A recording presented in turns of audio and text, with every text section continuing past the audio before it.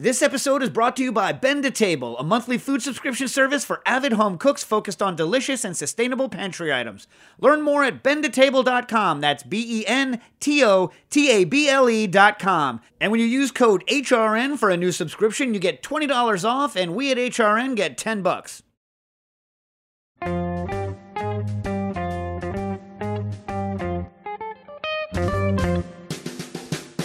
Hello and welcome to Cooking Issues. This is Dave Arnold, your host of Cooking Issues, coming to you live from Lower Manhattan. Well, Matt's in Rhode Island, and John's in Murray Hill, and Jack's in Brooklyn, and we have a special guest, Angela, who we'll get to, is in Lincoln, Nebraska. Not at Roberta's Pizzeria, because none of us are open, and no one's in Bushwick, Brooklyn. Welcome to the show. Oh, the Blue Angels, I guess, are outside, so there's some fighter jets going over my house. Perfect. Wow, you're actually seeing them? You know, burning up. They were flying over to pay their respects for your work on Cooking Issues, Dave. That's right. Because there's nothing I want more than to be trapped inside and to hear thunderous jets overhead and not actually get to see them. You know what I mean? You're welcome. Yeah. I got once buzzed by a what was it? Was it a Hornet, like an F-18 or something, in the Panamint Mountains on my way to Death Valley, because there was no one else in the entire valley where we were. And this jet was like, there's something moving, I'll buzz it. And it was like, right over the car. And I was like, dang, that stuff's impressive. Like, you know, fighter jets is impressive. Oh, yeah. Yeah, they are. Yeah. So we are Stasless today. We have no Nastasia Lopez because she's working with one of those Jose Andres COVID related charities today, doing coordination or something like that, helping people help each other. So whatever, we'll give her a pass. I won't even rib her about it because she's doing the right thing. But in the place of Nastasia, we have Wacky Jackie Schramm, head bartender of the currently closed, but hopefully soon to reopen existing condition. How you doing? I'm doing all right. How are you? Doing well. And of course, we got new regular on the show, John from Booker and Dax, the new Spinzall and Searsall customer service guru. How you doing? And special guest today. And we have her for the whole time. Long time, friend of mine from all the way back to my French Culinary Institute days. And I've never pronounced her last name twice the same way. So we'll do it, and I'll have her pronounce it. I think, I'll tell you, I'll try to do it the way I think she pronounces it. And then so Angela Garbitz, is that the way you pronounce it? That's actually perfect. Yeah. Yeah. Because we used to just call her like G-Botch, Garbotch, anything other than her actual name. But Angela just wrote, she's the owner, founder of Goldenrod Pastries in Lincoln, Nebraska, correct? Correct, yes. Yeah. And one of my super favorite people, and we can get into the story. Although you've been on their show before, right? Yep, I have. Yeah. But she just came out with her very first book called Perfectly Golden. Now, you want me to give the 30-second spiel on how we got to where we are? You want it? Okay. Do it, yeah. All right. So I first, what year did you go to the FCI? 2008. Okay. So I first met you in 2008. You came to do pastry. So I used to have this intern program at the French Culinary Institute. And anyone who was coming in, either in the pastry or the culinary programs, in the 6-month professional program, they could come and we would work on kind of fun new techniques and technologies. And right away, Angela came, and I guess you had taken a break from college, or had you finished? You took a break, right? I did a culinary science program, and so we had to get X number of culinary school credits. And so that was I really didn't want to go to college, and I wanted to go to pastry school. And this was kind of my in to do both. And I had actually, I don't know if you remember this, but I couldn't choose a pastry school. And then a friend of mine showed me an article featuring you in Popular Science in the fall of 2007. And I was like, oh my God, this guy's so cool. This guy's doing such cool stuff. And he's at this school. Little did I know. And so I went and did a tour at FCI. And I think I was like, this guy's you are also one of my super favorite people. And I remember the first time that we met, you were in the amphitheater doing an interview with New York Times. And I was doing my tour. I think Jock was taking me around, and he's like, oh, and this is Dave. I know you wanted to do that internship. And you like totally halted your interview with the New York Times. And you're like, hey, what's up? What are you doing? Who are you? What do you want to do? And I was like, oh my gosh, this guy's cool. He just shut down the New York Times. Well, look, honestly, like, say what you want. People can say what they want about, culinary school education.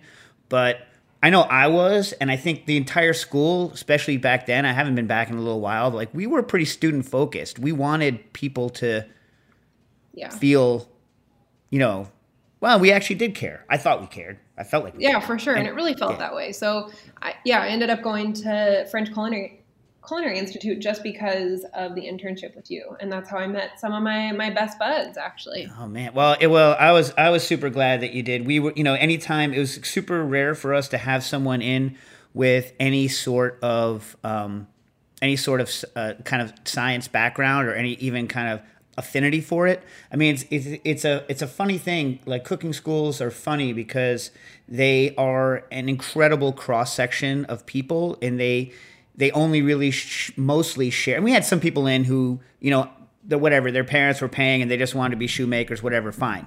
But I don't really understand. Why insult shoemakers? Not an easy thing to make well. Shoes, not an easy thing to make well. Why do we insult shoemakers? What is that? Who is we? Who is insulting shoemakers? Chefs. Chefs insult it was like, hey, is this guy a good cook? They're a shoemaker. You know what I mean?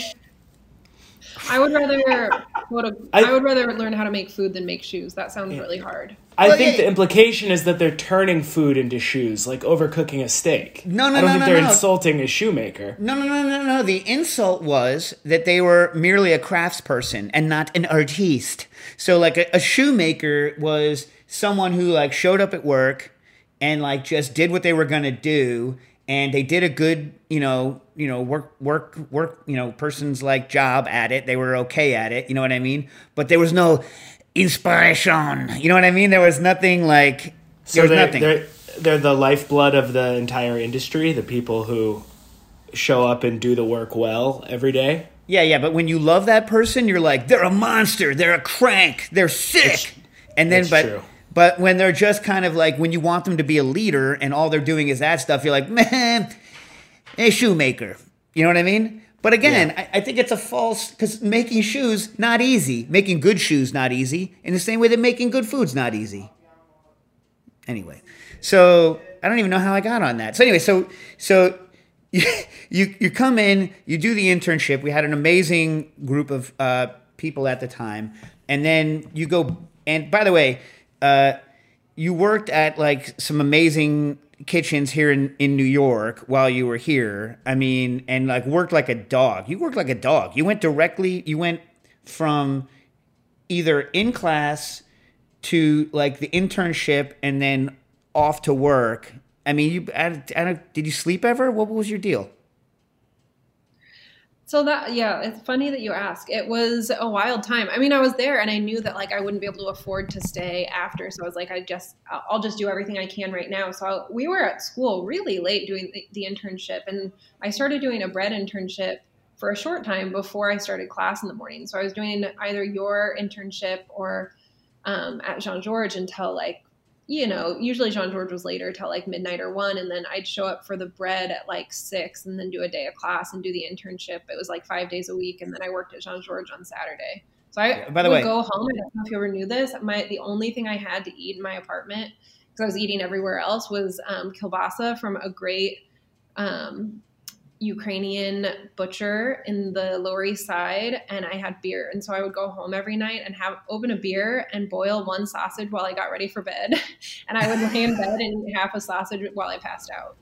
That's incredible. I like that. That's which butcher? I can't remember the name. It was like URDZ is what it started with. Is that the one? It was on the on west 2nd? side of the street. That's all. On 2nd Avenue? Yeah. I don't know if that the East Village Meat Market. Yeah, that's a good one. Yeah. Yep. Still there. Yeah. Is that still there, Jack? Yeah. The kielbasa is excellent. It's the best kielbasa. It's so good. Especially the one that you have. I'm well, thank you. How are you? Good.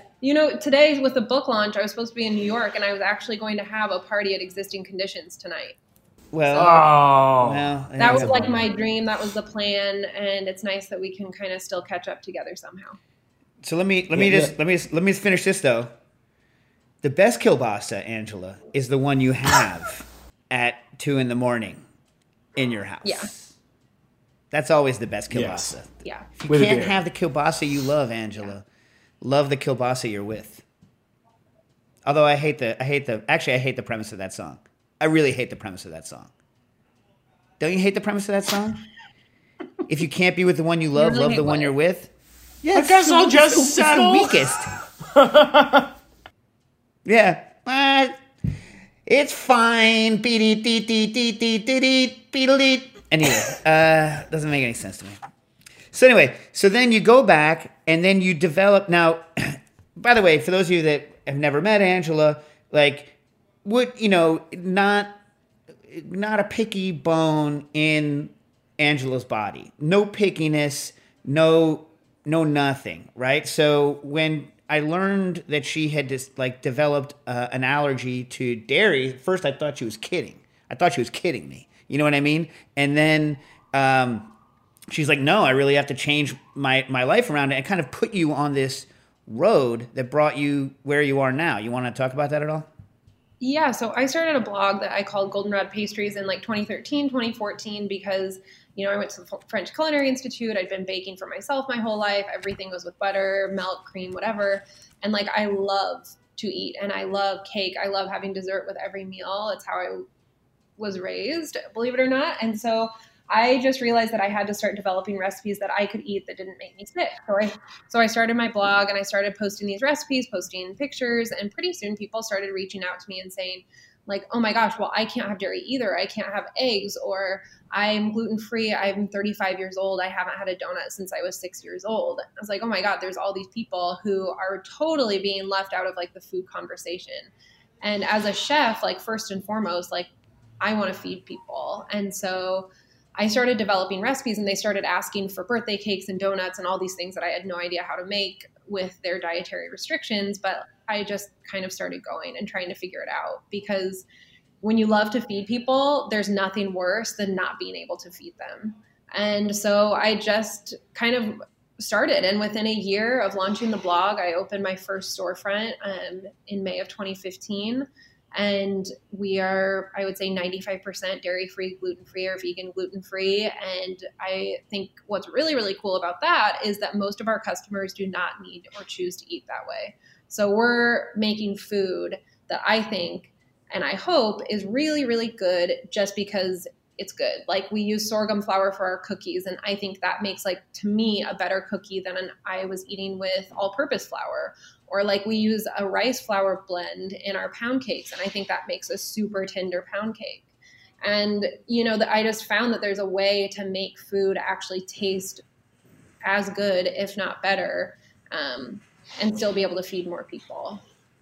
Yo, Matt, is Bob's Red Mill still a sponsor of the? I know not our program, but are they still on the Heritage at all?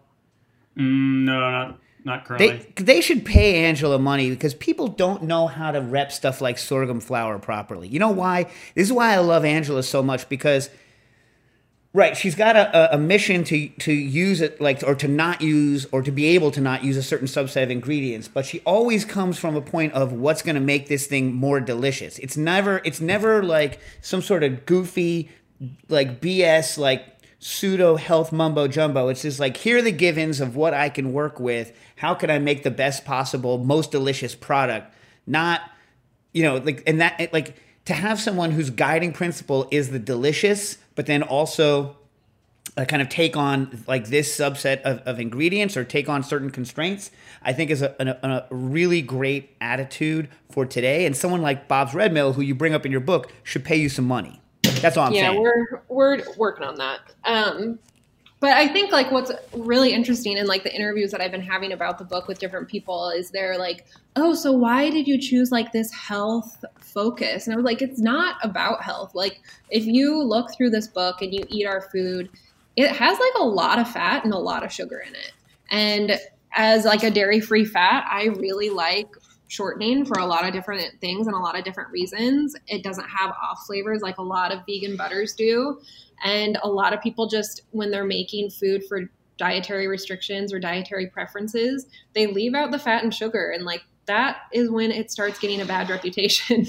Yeah, that sounds terrible. Right? I mean, everyone's always known that shortening makes very good textures on things like biscuits and pie crust. But I guess the gripe, there's two gripes, right? There's the health gripe, which I don't care about. I mean, whatever. You know what I mean? You know me. Yeah. And then there is the neutrality argument, where it's like, if you can have the flavor of butter, I would choose the flavor of butter over the, some argue, superior texture of shortening and some of those things. For sure. What do you think?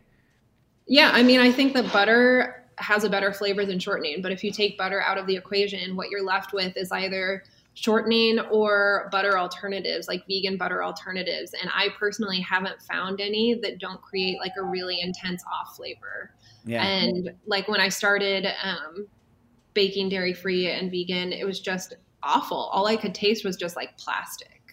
Well, and you specifically say don't use fake butter, like don't use spray that has fake butter flavor. Yeah, because it's terrible. That's the reason why not to use it. It's terrible, and sometimes it has dairy products in it. That's another reason. But like even the spray, in the nonstick sprays. But yeah, like those vegan butters, for me, I just haven't found one that's like, I mean, both you're looking at also like cost effectiveness and accessibility. And that's another thing with this book that I really think is important, which is like so relevant right now, is like financial accessibility for people. We have to get more people in the kitchen. Like I think that we have so many people in the kitchen right now, and if we give them financially accessible and technique accessible recipes, that's like so great. Why are we trying to create recipes that leave people out of the conversation as far as baking? Like get in the kitchen. Everybody wants to bake. Make recipes, develop recipes that people can make with what they have and with, you know, hopefully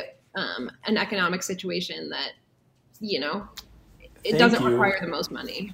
For saying that. That's incredible. It's an epidemic in the cocktail world right now with people posting these recipes that are like, oh, you know, fat washed this, like all of these techniques that no home bartenders are ever going to use.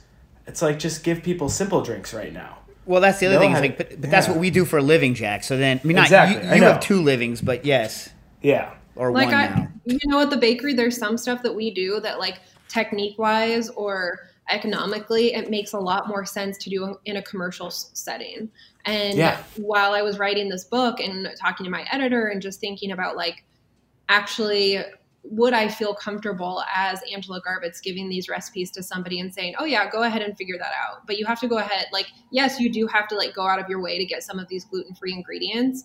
But I actually recommend to people commercially available GF flour mixes as opposed to buying like a ton of different ingredients, because it is financially so inaccessible for a lot of people. So I think you have to like, when you're giving the general public information about your skill and your art, like what can we do to make more people part of the conversation and make them comfortable? And like we can use those really cool techniques and the really expensive products at home for ourselves.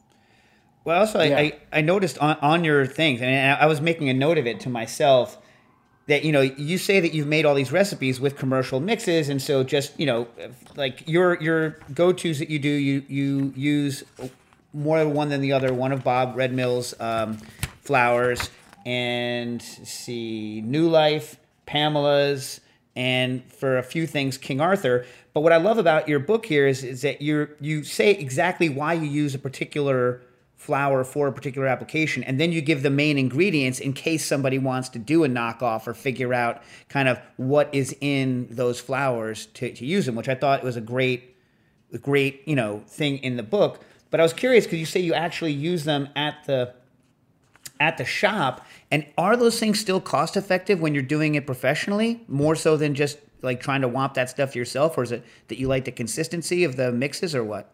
For the most part, it is more cost effective right now.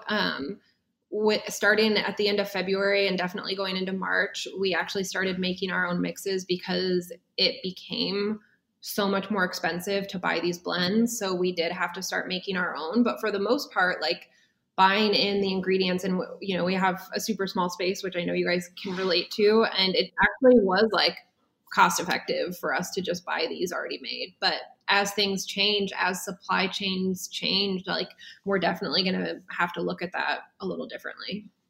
I know places like King Arthur do 50-pound sacks, but I didn't know Bob's Red Mill did 50-pound sacks. Yeah, we get 25 pounds from Bob's Red Mill. And yeah, it's great. We go through so much of it. But also, yeah, like the main ingredient list, I think is really important, because if you're looking at your local co-op, like I know my local co-op has like some brands like I can't find elsewhere. But if I'm somebody looking at this book and I see this blend at my co-op, I can look back in the book and say, okay, well, it primarily has this in it. And now I know that if xanthan gum is third on the list of ingredients, then that's going to be like a pretty gummy flower. So maybe I should find something else. So I hope that it can be like a good guide for people and like teach them how to use what's available to them as well. Yeah, and so like all of your recipes, you write down kind of which one of the flours you use, and I just would tell people, I think it's a very good way to do things is to like let people know why you're using a particular kind of flour. I thought it was a nice touch. One thing I have a question about is you write, and I've never used it before, Pamela's gluten-free all-purpose baking flour, and you write in it that it's the hardest one of the ones to use, that it can actually overmix. And then I looked at the ingredient list. Overmix meaning you can overwork, because one of the advantages of gluten-free that you point out is that, there's no gluten to either over or underwork. So, in a way, it kind of frees you up in for some recipes in terms of worrying about it. I don't know, just toughening something like a cake or etc. But you write that this particular flour can be overworked. And I've looked at the ingredients: brown rice flour, tapioca starch, white rice flour, potato starch, sorghum, guar gum, and guar gum. So what is it that overworks in that? Like, I'm wondering what it is about that particular mix. It's the gum. The guar? It's the gums, and I don't know if it's how the gums take up the liquid, and if they, like, I assume they just keep absorbing more liquid, but it just becomes a completely gummy mass. So we use Pamela's mostly for like cake batters. It makes really nice like layer cakes. But if you're trying to work out the clumps in your batter, for example, if you don't like add your dry and wet like just right with Pamela's, that guar gum is going to just like really kind of seize up. Guar is guar is an awesome word, by the Guar. way. This episode brought to you by Bend to Table, a monthly food subscription service for avid home cooks focused on delicious and sustainable pantry items. I recently received the Essentials box, and one of my favorite items in that box was the Jimmy Red Grits from Geechee Boy Mill. And these Jimmy Red Grits are, first of all, it would be hard to overstate how delicious these grits are, especially, a lot of you out there might never have even made grits in your life, if you come from somewhere that's not a grit place.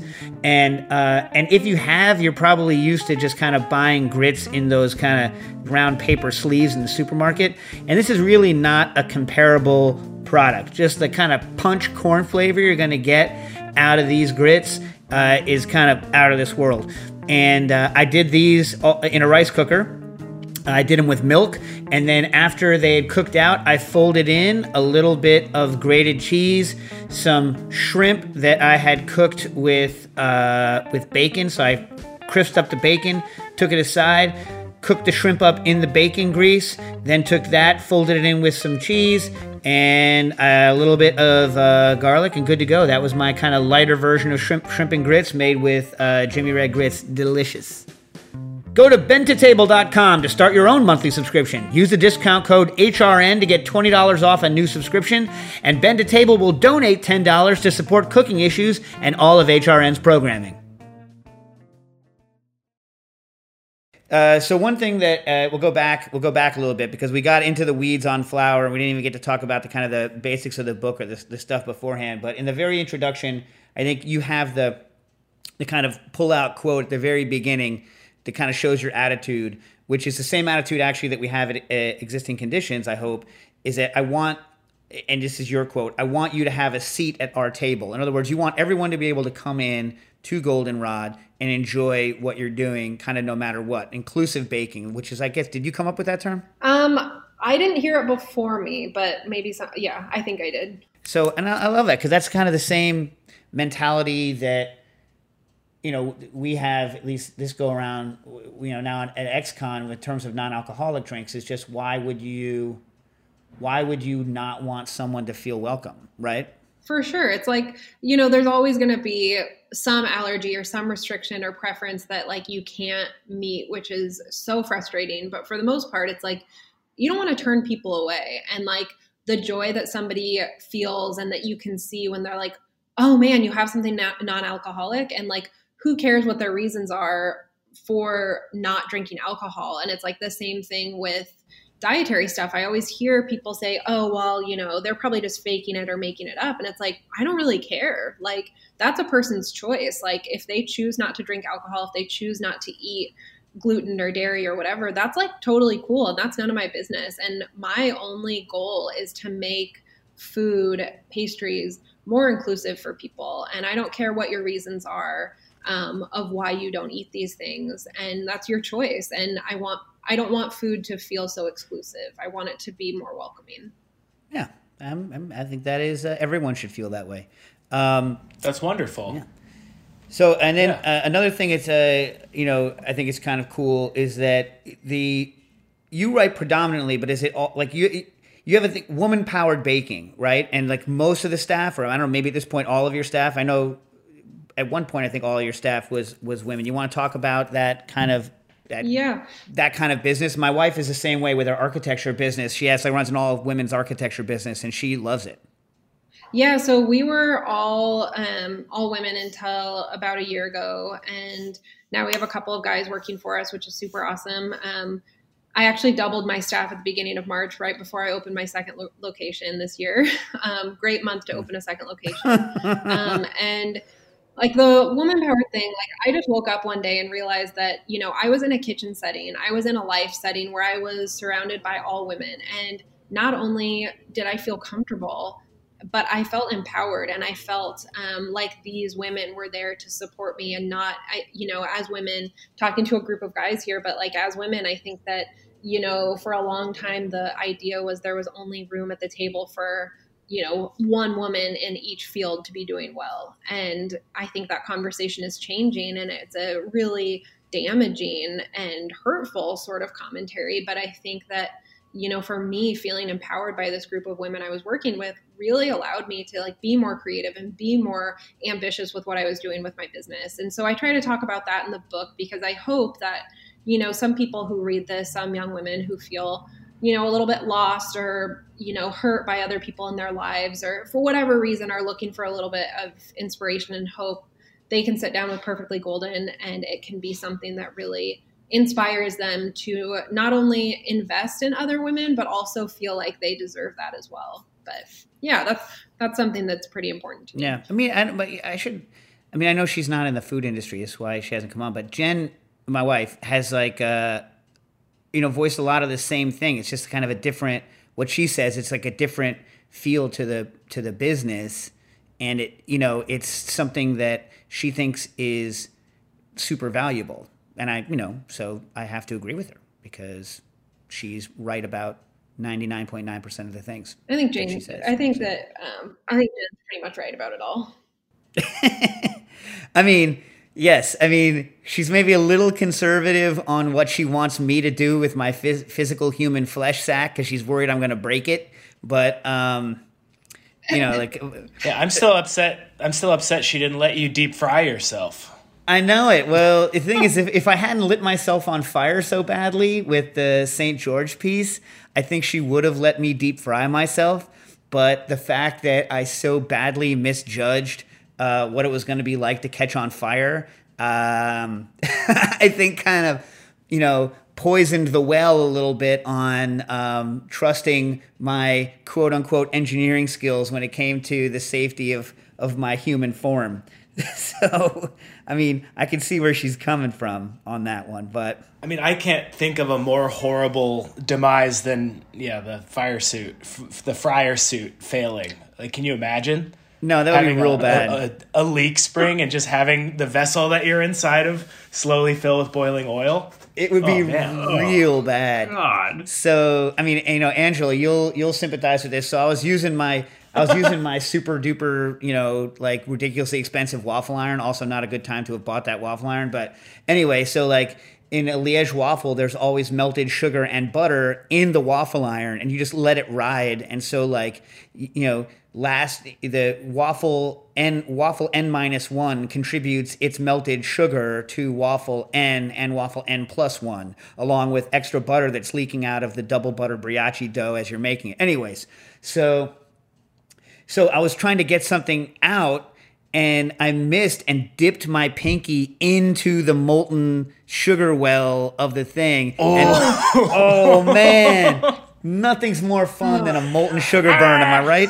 That is not a good burn. The first thing you always want to do with a sugar burn is, like they told us in school, I always remember this, if you get a sugar burn on your finger, the first thing you want to do is like put it in your mouth. And that's the last thing you want to do. Because your mouth is warm, you mean? Just like, I don't know, just a weird reflex. But you know what I did? I cursed. Yeah. I cursed myself. It was my fault. I should not have done it. I really think that honestly you invested in that waffle iron at the perfect time, because now you have Liège waffles whenever you want. I think I ruined 3 just like Cuisinart Belgian waffle makers making Liège waffles over the years, because I just never wanted to like fork over the cash for a real one. Like, that sugar is no joke. Yeah. But you know what though? I would love for you to figure out the goldenrod version of the Liège waffle and get you one of them Liège waffle irons, because first of all, like the things that they sell in the U.S. as Belgian waffle make, it's an insult to the entire country of Belgium. Now, Matt kicked John off the radio program today, so he can't sit here and defend his Belgian self. But like in the way that Canadian bacon that they serve here is an insult to Canadians and their what they call bacon, like Belgian waffle as we make it is a freaking insult, man. Well, when you come back to New York, you can I'll get the extra butter out of my iron, and we'll run through some stuff. Sounds great. Now, one bone to pick before I go further. You use cup measurements at the shop? Oh, yeah. That is a bone that a lot of people picked with me in the process of writing this book. Yeah, I don't know. So sue me. Good answer. I mean, I don't want to sue you, but Boom. I mean, I'm just saying. I know you have at least one of the medium-sized Hobarts, and you're showing up there with a cup measure and like leveling off and like whipping your flour bucket up so that you can get the loft exactly the same way each time, and doing the roop-doop-a-scoop drop and level. Well, I mean, in the real life, or do you have like a cup measure the size of my head? Well, we have for sure converted some to just like, we use like some 25 quart containers. And so I know how many cups are in there, or not 25 quart, 25 cup containers. But we're not doing a lot of leveling off. We're just really it's the Wild West. Yeah. Well, you know what they say about Nebraska? It's the Wild West. Possibilities. Yeah, the possibilities are endless. Endless. I wish you guys had kept that motto. The motto is so much better than your new motto. Here's a good Nebraska story, Dave connection. He actually went to school with the mayor of Lincoln, Nebraska. That's true. Mayor Lerian. Yeah. How's she doing over there? She's killing it. We have a really conservative state government who is really just going ahead and opening the state back up starting next week, when our cases are like,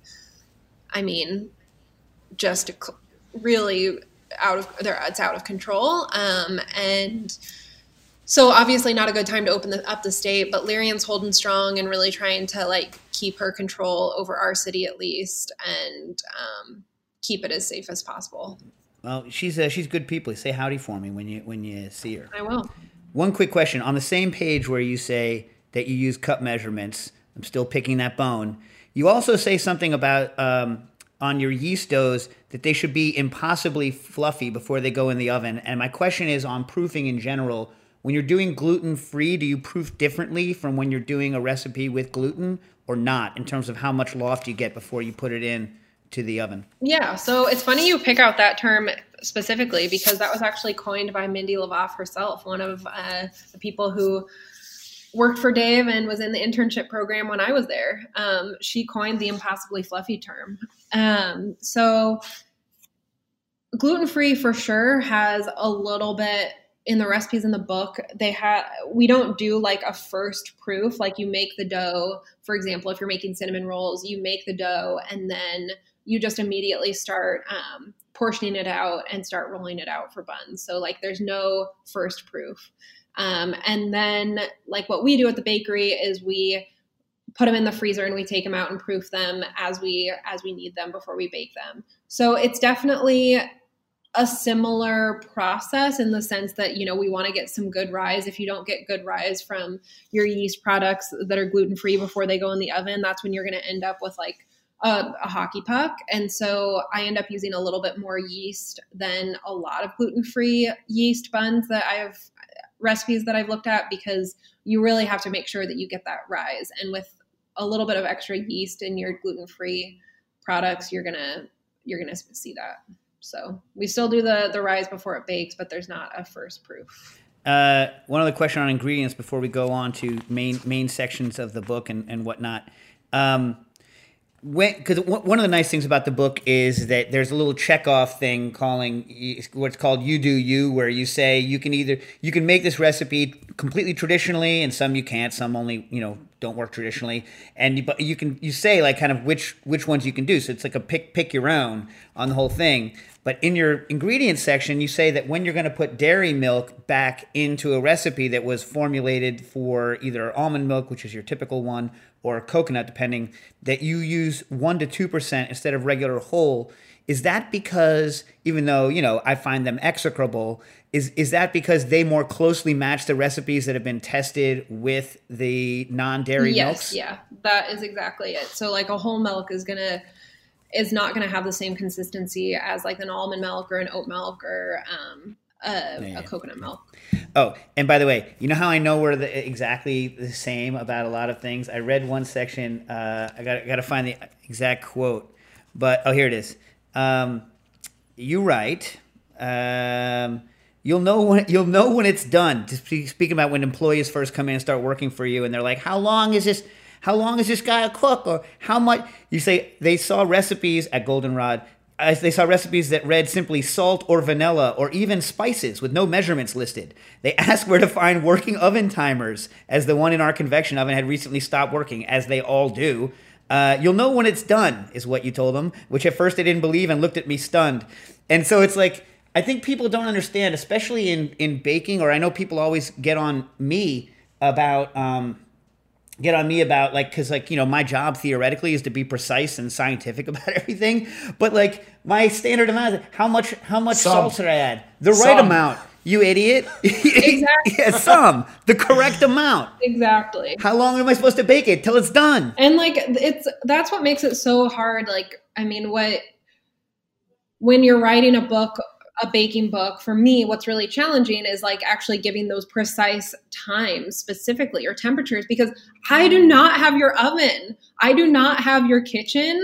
And so I think what's really important, and what I really tried to do with this book, was to give people the skills to understand what it looks like when it's done and what it feels like when it's done, because it is impossible for me to tell you exactly at what moment, at which minute you should take it out of the oven. And that's why timers are irrelevant in a kitchen. So like if it breaks, then it's like the sooner the better. But yeah, my poor, especially, go ahead. Oh, in home kitchens, when most humans don't have oven thermometers and don't even know how hot their oven is to begin with. Yeah. I mean, in most home kitchens, you can almost bake by smell, because the extraction, the hoods are so bad in kitchens that you can pretty much smell when something's done. You know what I mean? And it's like I always tell my bakers too, and this is a little bit different in a home kitchen, but you should always kind of get in the mindset that something's in the oven. And I always I tell my bakers, like, we're not using timers because that's not really going to help you, but just always be thinking like, oh, every 5 minutes, every however often, do I have anything in the oven? Is there anything that I should check? And when you're at home, it's like, once you start getting more comfortable, you'll get to that point where you're like, oh yeah, I have something in the oven. And maybe that's just me. Maybe I'm just kind of a freak, but you'll smell it and you'll start to get familiar. And like, it's a very sensory thing. Like, yes, you can use a timer, but when something is done, smell the air, smell like, and remember what it smells like. And that way, when you're just like kicking it on your couch, you can smell and be like, oh yeah, this is what it smells like when it's done. But like that little genie with a baseball bat that hits you in the back of your head when you're cooking, it's like, hey, you idiot, you haven't checked on the oven in a while. Can you teach someone to have that? Yes, you can. I have seen it be taught. Huh. Yeah. I mean, and it comes from a lot of years or months of me being like, hey, you have stuff in the oven, because I'm always thinking about it. And so the last thing they want is for me to remind them again that they have something in the oven. So they start remembering before I remind them. It's like sense of urgency. Yeah, it's difficult to teach, but it's possible. Some people have it more innately than others, but no one is just born with that, I must continue to work at all times. You have to build I also that have really, really good bakers, so that might be part of it too. I'm sure that no shortage of people want to work with you over there. Impossible to understate, the importance of having a good team. Yeah. Yeah, for sure. It's the best thing in the world. I'm sure you're a very good leader, and so you can get a good team, which is try half to. of it, We try to, for sure. So then you write in the. I keep on saying I'm going to get into the meat of the book, and then I never do because I'm still on the ingredient section. You use a tip that obviously I agree with, which is salt all the time, always salt. But before you say anything, I have a specific question for you. And since you are the queen of making sure everyone has a place at the table, hopefully you can answer this question that came in on Twitter this morning for you from Darren Vengroff. Any tips for baking for people on very low sodium diets? Potassium-based leaveners are available and are sort of okay if you adjust formulas based on the molecular weight of the salts, but it's hard to replace in yeast breads, and yeast breads also perform differently without salt, though using long low temp proofing seems to help somewhat, but the flavor of the wheat doesn't come through in the same way. That is such a tough one. I really feel for people who, there's low sodium, and then there's what that guy just wrote in. And that, like I said a little bit ago, there's always going to be something that we just can't, we just can't figure out. And that's one thing that, I don't have a good answer for. But is it one of those things where it's always in the back of your mind and someday you'll solve it? I mean, I have problems like that. One in particular is not.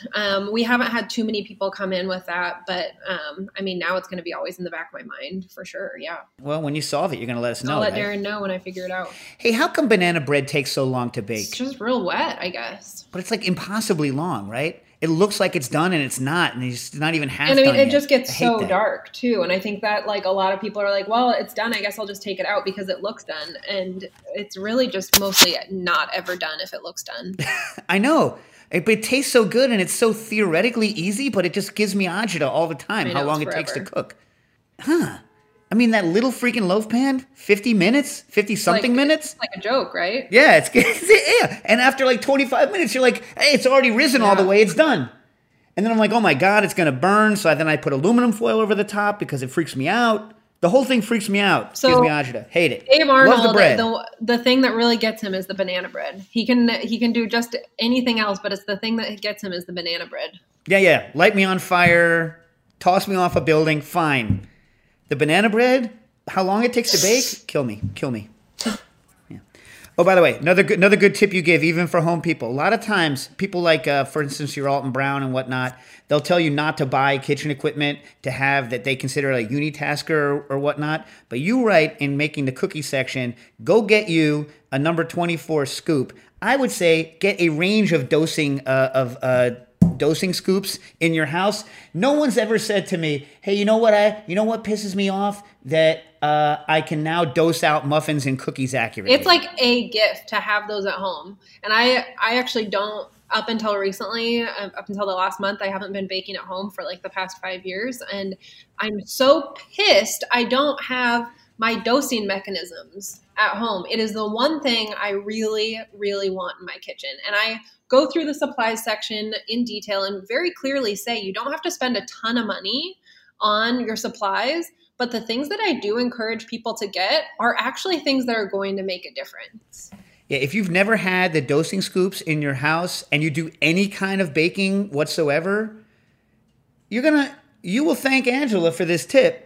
By the way, don't use them on ice cream. They actually suck for untempered ice cream. No one in the world who's not a pastry chef tempers their freaking ice cream before they scoop it, and dosers are rancid at going in because you always rip the little swipe doodle out when you're going through ice cream that's too hard. Because guess what, people? That's not what they're for. Agree. Yeah. So I will also I want to, because I don't want to forget this before we make it. Angela has the greatest quote of all times in the book, and the quote is this: "There are many different kinds of muffin people." Yeah. I want you to all think about that statement and ask yourself, what kind of muffin person are you? Because there are so many different kinds of muffin. If I can just quickly tell you about a kind of muffin person I met once at my store. She came up to me at the counter, and there's, the couple feet divider of the counter between us. And she said, "So what kind of muffins do you have today?" And I was like, I think they were like blueberry and raspberry or something with crumble on top. And I told her, and she's like, "So that's just like what you have today?" And I was like, "Yeah, that's what we have today." And she's like, "So what do? Do you just like wake up in the morning and just decide this is the kind of muffin you're going to make today?" And I was like, "Yeah, it is, I guess." And she reached across the 2 or 3 foot counter and put a thumbs down inches away from my face. Wow. What? Oh. That's my muffin story. Did you ever find out what kind of muffin she was expecting? She sounds like a poppy seed person. It's super hard to say. She for sure left. And yeah, it's hard to know what kind of muffin people you're going to run into. We have had tons of different kinds of muffin people in my store. Yeah. Everyone has in their mind what they want their muffin to be. Or do they want the crumble on top? Do they want like the crunchy sugar on top? Do they want like chunks in there? Do they want it to be smooth? Like my bakers really don't like chunks in their muffins. I am a big chunk in my muffin person. Like I want to find different things throughout my muffin. And so that is like our muffin standard at the store. And they're always bummed when I'm like, "Oh wow, you went ahead and just like made those berries into like preserves for the muffins, huh?" And it's like, fine, they can do that. There's different kinds of muffin people, but I just think it's so fun to find those little craters throughout your muffin. And there's also people who like different form factors. There's the like in paper, like almost like Italian looking muffin people. Then there's the giant exploded mushroom cloud top. I'm one of those people. You know what I mean? Yeah. I even have, I think I mentioned this on the air once, I have a Chicago metallic cheap muffin tin pan that has little indents for the giant exploded mushrooms so that they don't spread past where they're supposed to on the thing. And if you dose your muffin batter just right, you can't tell that I've cheated because there's only a little bit of an up curve on the side of where the exploded mushroom head is. It's a pretty key invention. But I don't have my little doser at home, and I did a video shoot yesterday at home for a recipe for the muffin recipe from the book, and I used 2 spoons to scoop it in, and my muffins just were like insane, exploding in every direction. In a good way or a bad way? I didn't like it.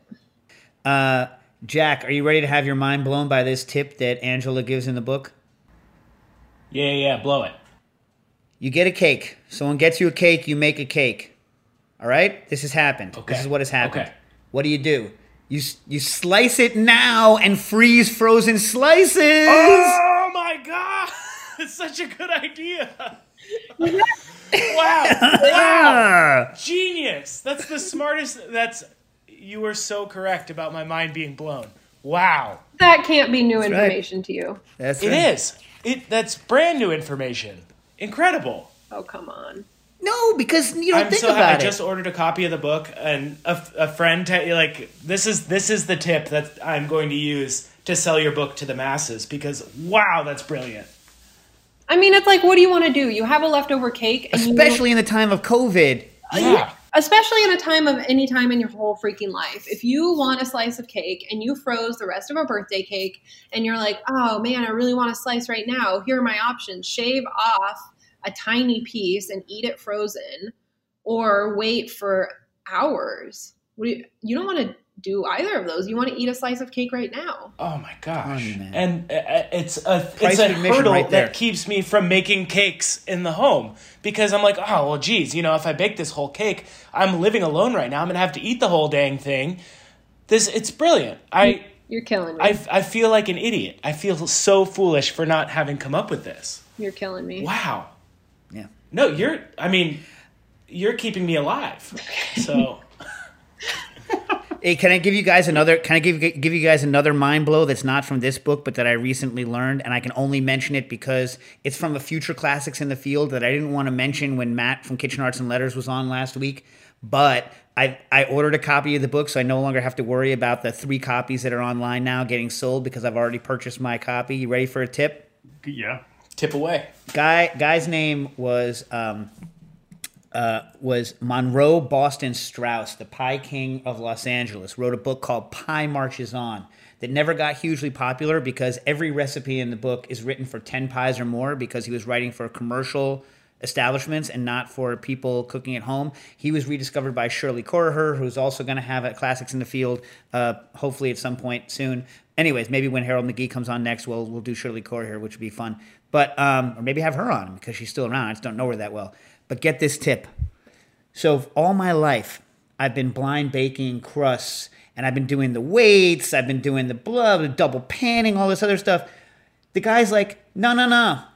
What you do is you turn the pie pan upside down and bake it on the outside of the freaking pie pan. Oh. Boom! That's crazy. Right? That is wild. Right? And he's like, listen, I'm a professional.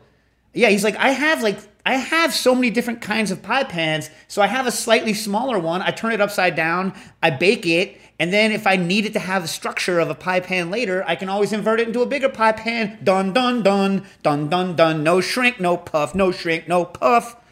Because how many times in your life have you blind baked something and the freaking crust slides down into your pan? A lot. Or puffs up crazy? I mean, or I just choose not to blind bake and. You want another tip from my man, Monroe Boston Strauss? Yeah. Okay. Keep him coming. He's clearly, yeah. So he did, first of all, Angela, you need to look up this dude's book because it's on the internet. You can read the whole book on the internet, but like the way this guy goes into depth on particular fruit fillings, crazy. But check this. So his graham cracker crust was originally developed as a moisture management problem. And I'm concerned about that for the Miracle of Moisture Management book, which I may or may not be writing. However, here's how he does it. He has 2 different main kinds of graham cracker crusts. And it depends on whether you want to do one side or both. And he has very particular things. And you're like, what do you mean one side or both? Because what he does is he makes graham crackers, makes a traditional pie crust, and then uses graham cracker as the flour on the board and rolls graham cracker into a traditional pie crust. What? Wouldn't that be delicious for so many different things? Yes! Who is this guy? I mean, he's long since dead. But, I mean... Oh, come on. I mean, how do I not know about this? I am 49. I'm 49. How do I not know this stuff? Oh, my God. What year did this book come out? It was originally written in the 30s. It was reprinted in the 30s or late 30s, early 40s, and it was reprinted once, I believe, in the 50s and maybe once again in the 60s. But they just never did a big run of it because it was only for commercial people. Literally every recipe is like, makes 10 pies. You know what I mean? Yeah.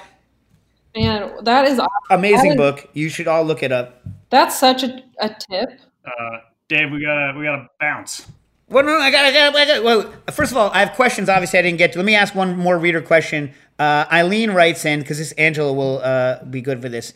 I am typically pro-egg, but my friend thinks she has an allergy and is anti-egg, but we're still friends, and she's trying to make a coconut bread that calls for 5 eggs. That's all the information she gave me. Do you know of any substitutes she can use in that recipe that might yield something that's in the ballpark of delicious as opposed to gross? Would you use your flax eggs for that? Or I know some of your recipes you say you can substitute eggs and some that you don't. Yeah, I don't know. What I mean? It really, really depends. Like, you could give it a shot. Sometimes, yeah, I mean, I don't know. Does it have coconut flour? Is it just a regular quick bread that has coconut in it? I think it's too hard to tell without actually seeing the All recipe. right. Well, maybe she can write back in and I'll send it to you. What if you did like a couple flax eggs and then like a little more, I assume there's some kind of milk as a liquid in there, and then like, because if you did 5 flax eggs, it's just going to be like a really gummy mess. So maybe do 2 instead of all 5 and then bulk it up with a little more milk.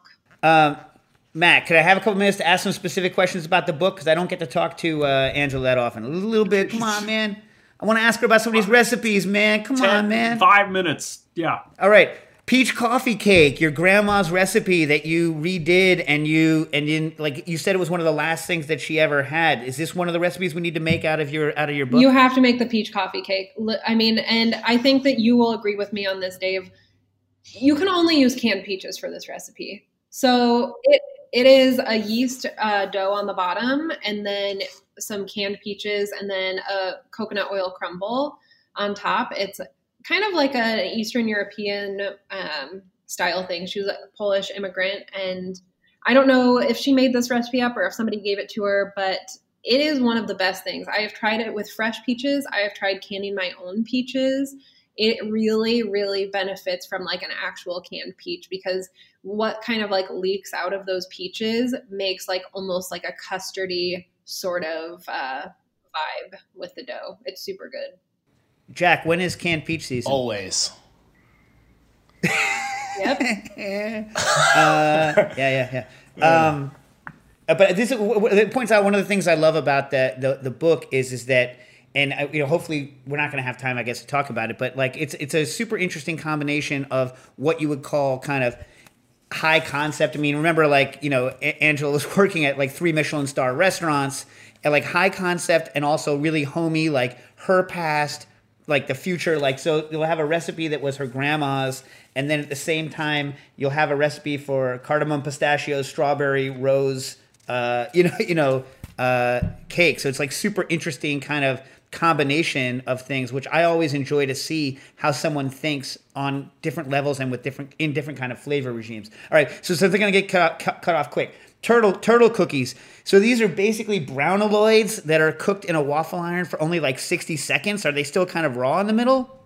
No, they're not raw at all. They're like fully cooked little. So it's like a brownie batter that you basically put into a standard waffle iron, not Belgian waffle iron. And they just cook in like 60 seconds. And it is one of the best things. And then you put peanut butter frosting on top. One of my favorite things that my mom made growing up. All right. Get this, people, because this is not something I would have thought was delicious, but you go out of your way to say it is, so I'm going to ask you about it. Buckwheat chocolate chunk cookies. Oh, yeah.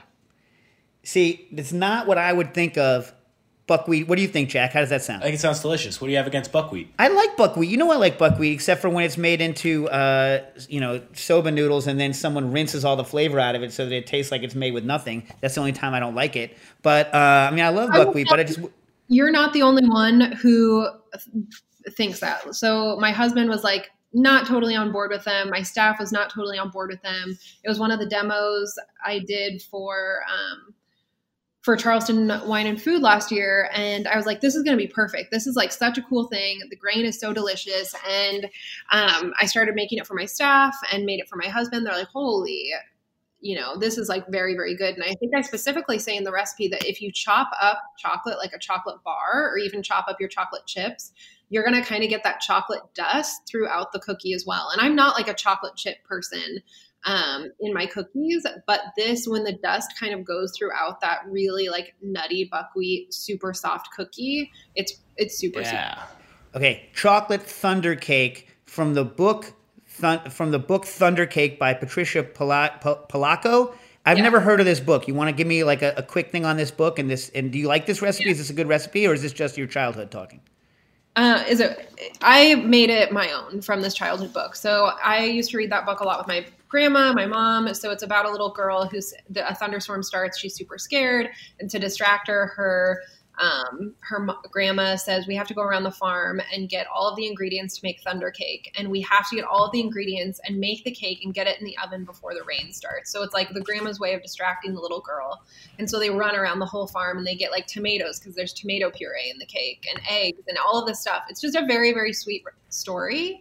And the recipe is just a really, really rich chocolate cake that I recommend with chocolate ganache. To chocolate it up. Speaking of chocolate on chocolate on chocolate, what about your Babe Squares? That looks like death by chocolate. That is definitely death by chocolate. That's something that's like a little too much chocolate for me, but it's a chocolate almond shortbread crust with chocolate ganache filling and then a chocolate crumble on top. Sounds like that recipe could use some chocolate in it. What do you think? I think that it should just definitely have more chocolate. Yeah. Oh, all right. Since I'm on a time schedule here. So funerals and brownies. Talk to me about funerals and brownies. This is just a great chocolate. It's a great brownie recipe. It's super fudgy. If you're a fudgy brownie person, because there are different kinds of brownie people, with walnuts in it. And I made them for my grandma Carriato's funeral, and they became the brownie for funerals. I made hundreds of them for this funeral. And my mom was like, yo, those funeral brownies were pretty good. And so we just started calling them funeral brownies. And my editor reached out recently and she was like, probably not the best time for that recipe. Well, or the best time. Yeah. Yeah. By the way, Matt, nuts in brownies, yes or no? Yeah, sure. Why not? I don't ever hear someone have such a... Jack, yes or no on the nuts? Sometimes. What is it with you people? Usually people are either like nuts or no nuts. Very rarely do I get...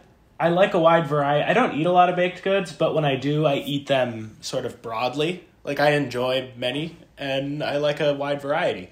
I think coffee is a bigger every time inclusion in brownies for me than nuts are. I have never put them in my own brownies, but yeah, I put coffee in cookies a bunch too. I like where your head's at, Jack. Angela, you said that you hadn't heard of this cake till recently, and I haven't heard of this cake until yesterday when you sent me a copy of your book, Hummingbird Cake. Good recipe? Interesting? Talk to me about hummingbird cake. It's a great recipe. It's like a banana cake that has pineapple, nuts, and coconut in it. How could that be a bad recipe? Doesn't sound... Oh my God. Great. You ready for this? Boston Monroe Strauss, or Monroe Boston Strauss, but Pie Marches On. Remember this guy we're talking about? He makes a banana cream. He makes a banana cream pie with pineapple juice as the liquid in the crust and a little bit of pineapple in it. So he's down with that pineapple banana action too. Oh my God, that's brilliant! This is that guy who released a book in the 30s. Yeah. Wow. All right, now banana cream pie, king of pies.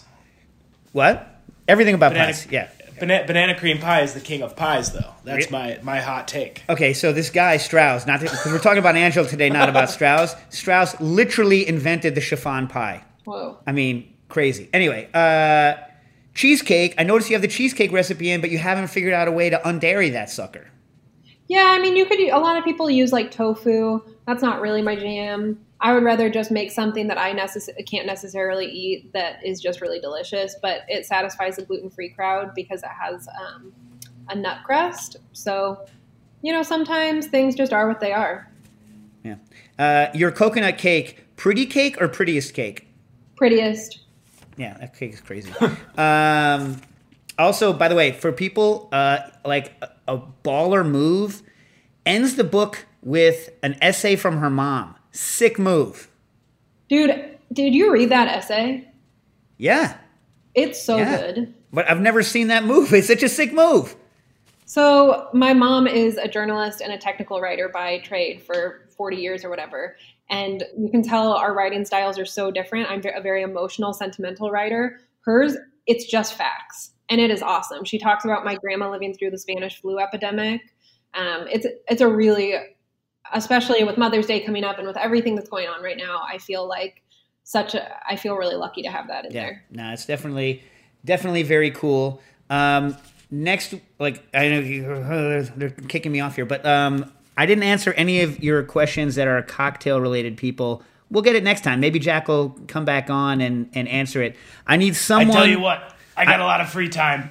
I need someone in Cooking Issues Land to help Milos from Toronto who has wants to make a nocino. Now, those green walnuts are coming into season now, so he probably needs, or soon, so he probably needs recommendations fairly soon. So if someone could send in nocino suggestions, that would be appreciated. I feel like I could talk to you all day about this book. And what about the fact that you bake your donuts though? One more bone to pick. Baked donuts? Come on, man. I know, but do you know how expensive it is to get another 4 feet on your hood to get a fryer underneath? I will accept this as an answer. But I'm rolling around in dollar bills, and I can add another 4 feet to my hood whenever I want. This is okay. You're, as usual. You are correct. Let me see what else. Oh, also one more. I love that you call out. See, the thing is like what's hilarious. She calls out biscotti, and for those of you that are my age, right? Biscotti was the '90s pastry like par excellence. Like you could not like walk out of the way that you walk out of your apartment now and you trip on somebody's spent mask and like glove and all sorts of medical waste all over the streets. That's the way it used to be at stores and biscotti. Everyone, it was everywhere. Mostly really bad ones. And honestly, that was the one thing that my wife used to like to bake in the 90s was the old Cooks Illustrated, I believe it was, biscotti recipe, which was actually quite good. But I love like the little stories, how you point out like kind of how dated the biscotti is, and you're like, let's bring biscotti back. I like that. There's nothing wrong with biscotti. There's nothing wrong with it. Although, are you a dip or a not dip? I'm actually a not dip. It kind of depends for me. Sometimes I just don't like... that. I don't want all that stuff smearing on my face. If I'm gonna bite into it and it's gonna be hard as hell and I'm gonna have that right, I don't then also want a smear of chocolate around my face. I would rather just eat some chocolate and then crunch on the biscotti. Yeah, it kind of depends what kind of biscotti you're eating too. And if you're gonna dip the biscotti into something else. Yeah, you definitely don't want the chocolate if you're gonna do the coffee dip. Not that I ever do. Yeah. Exactly. I'm not a coffee dip because I like the whole teeth crushed thing. Okay, listen, on your buns, I know you're known for your buns. You have two different bun recipes because in your mind, you can choose to either not have gluten or not have egg, but you may not choose both, right? Unfortunately, that is where we are right now. You feel like you're going to get past that at a certain point, or is that just not a problem you're focused on? Now that we're doing, with everything going on in supply chains, we're going to, I feel like, have to make a lot of different decisions. So hopefully it will give us a little bit more time. And now that, I really thankfully got the PPP loan, so I'm able to bring some people back, and that's some testing that they can do before we're safe to open. Cool. Which recipes do you think are actually better gluten-free? Which style recipes? Banana bread is really great gluten-free. The pound cake recipe that's in there, better gluten-free. I prefer the cookies. I read your pound cake recipe. You actually think it's better than the one with gluten? Because does it get as... In other words, like, how's the density of it compared to like a regular gluten? It's a little lighter. Yeah. So it depends on what kind of pound cake person you are. It's also relative, but I prefer it because it's a little bit, it's like you were talking about a little bit earlier, you're not going to overmix it. So you're going to have a really fine crumb. And on yours, can you substitute, because you use Crisco and then you put in, I believe it was almond extract, and I forget what the other thing, lemon, yeah. Was it? Yeah. And so is that one you could substitute the butter back for and do standard sugar buttercream or what? 100%. And do you? I didn't remember the steps on that. Do you cream the Crisco with the sugar? Yes. And that's your basically most of your aeration right there. So it functions like a standard pound cake. Yes. Okay. Yeah. And is it hard to keep that one moist? What about? I would think some of the gluten-free flours are actually moister, right? Like the ones with sorghum are probably going to and tapioca are going to end up moister than their regular wheat counterparts, no? It kind of depends. I haven't baked with wheat for such a long time, but I think you're kind of like, sometimes butters a little bit has more moisture. And so if you're taking away butter more moist, wheat less, but then Crisco less moist, gluten-free flour more moist. So it's kind of like a trade-off. All right, so listen, people, get yourselves on the inclusive baking train. Go get Perfectly Golden by Angela Gabatz. She is one of my favorite people out of Lincoln, Nebraska, where the possibilities are endless. Thanks also to Jack Schramm and John, who got kicked off by Matt in the booth. Even though his booth is Rhode Island, he kicked Matt off because it's not very nice. Not very nice, and I'm going to have to hear about it later. And I will end with this, which you have to read the whole book. Where is it? You have to read the whole book for this to make sense. But, Angela, you are a party cake. Cooking Issues! Cooking Issues is powered by Simplecast. Thanks for listening to Heritage Radio Network, food radio supported by you. For our freshest content, subscribe to our newsletter. Enter your email at the bottom of our website, heritageradionetwork.org. Connect with us on Instagram and Twitter at heritage_radio. You can also find us at facebook.com/Heritage Radio Network. Heritage Radio Network is a nonprofit organization driving conversations to make the world a better, fairer, more delicious place. And we couldn't do it without support from listeners like you. Want to be a part of the food world's most innovative community? Subscribe to the shows you like, tell your friends, and please join the HRN family by becoming a member. Just click on the beating heart at the top right of our homepage. Thanks for listening.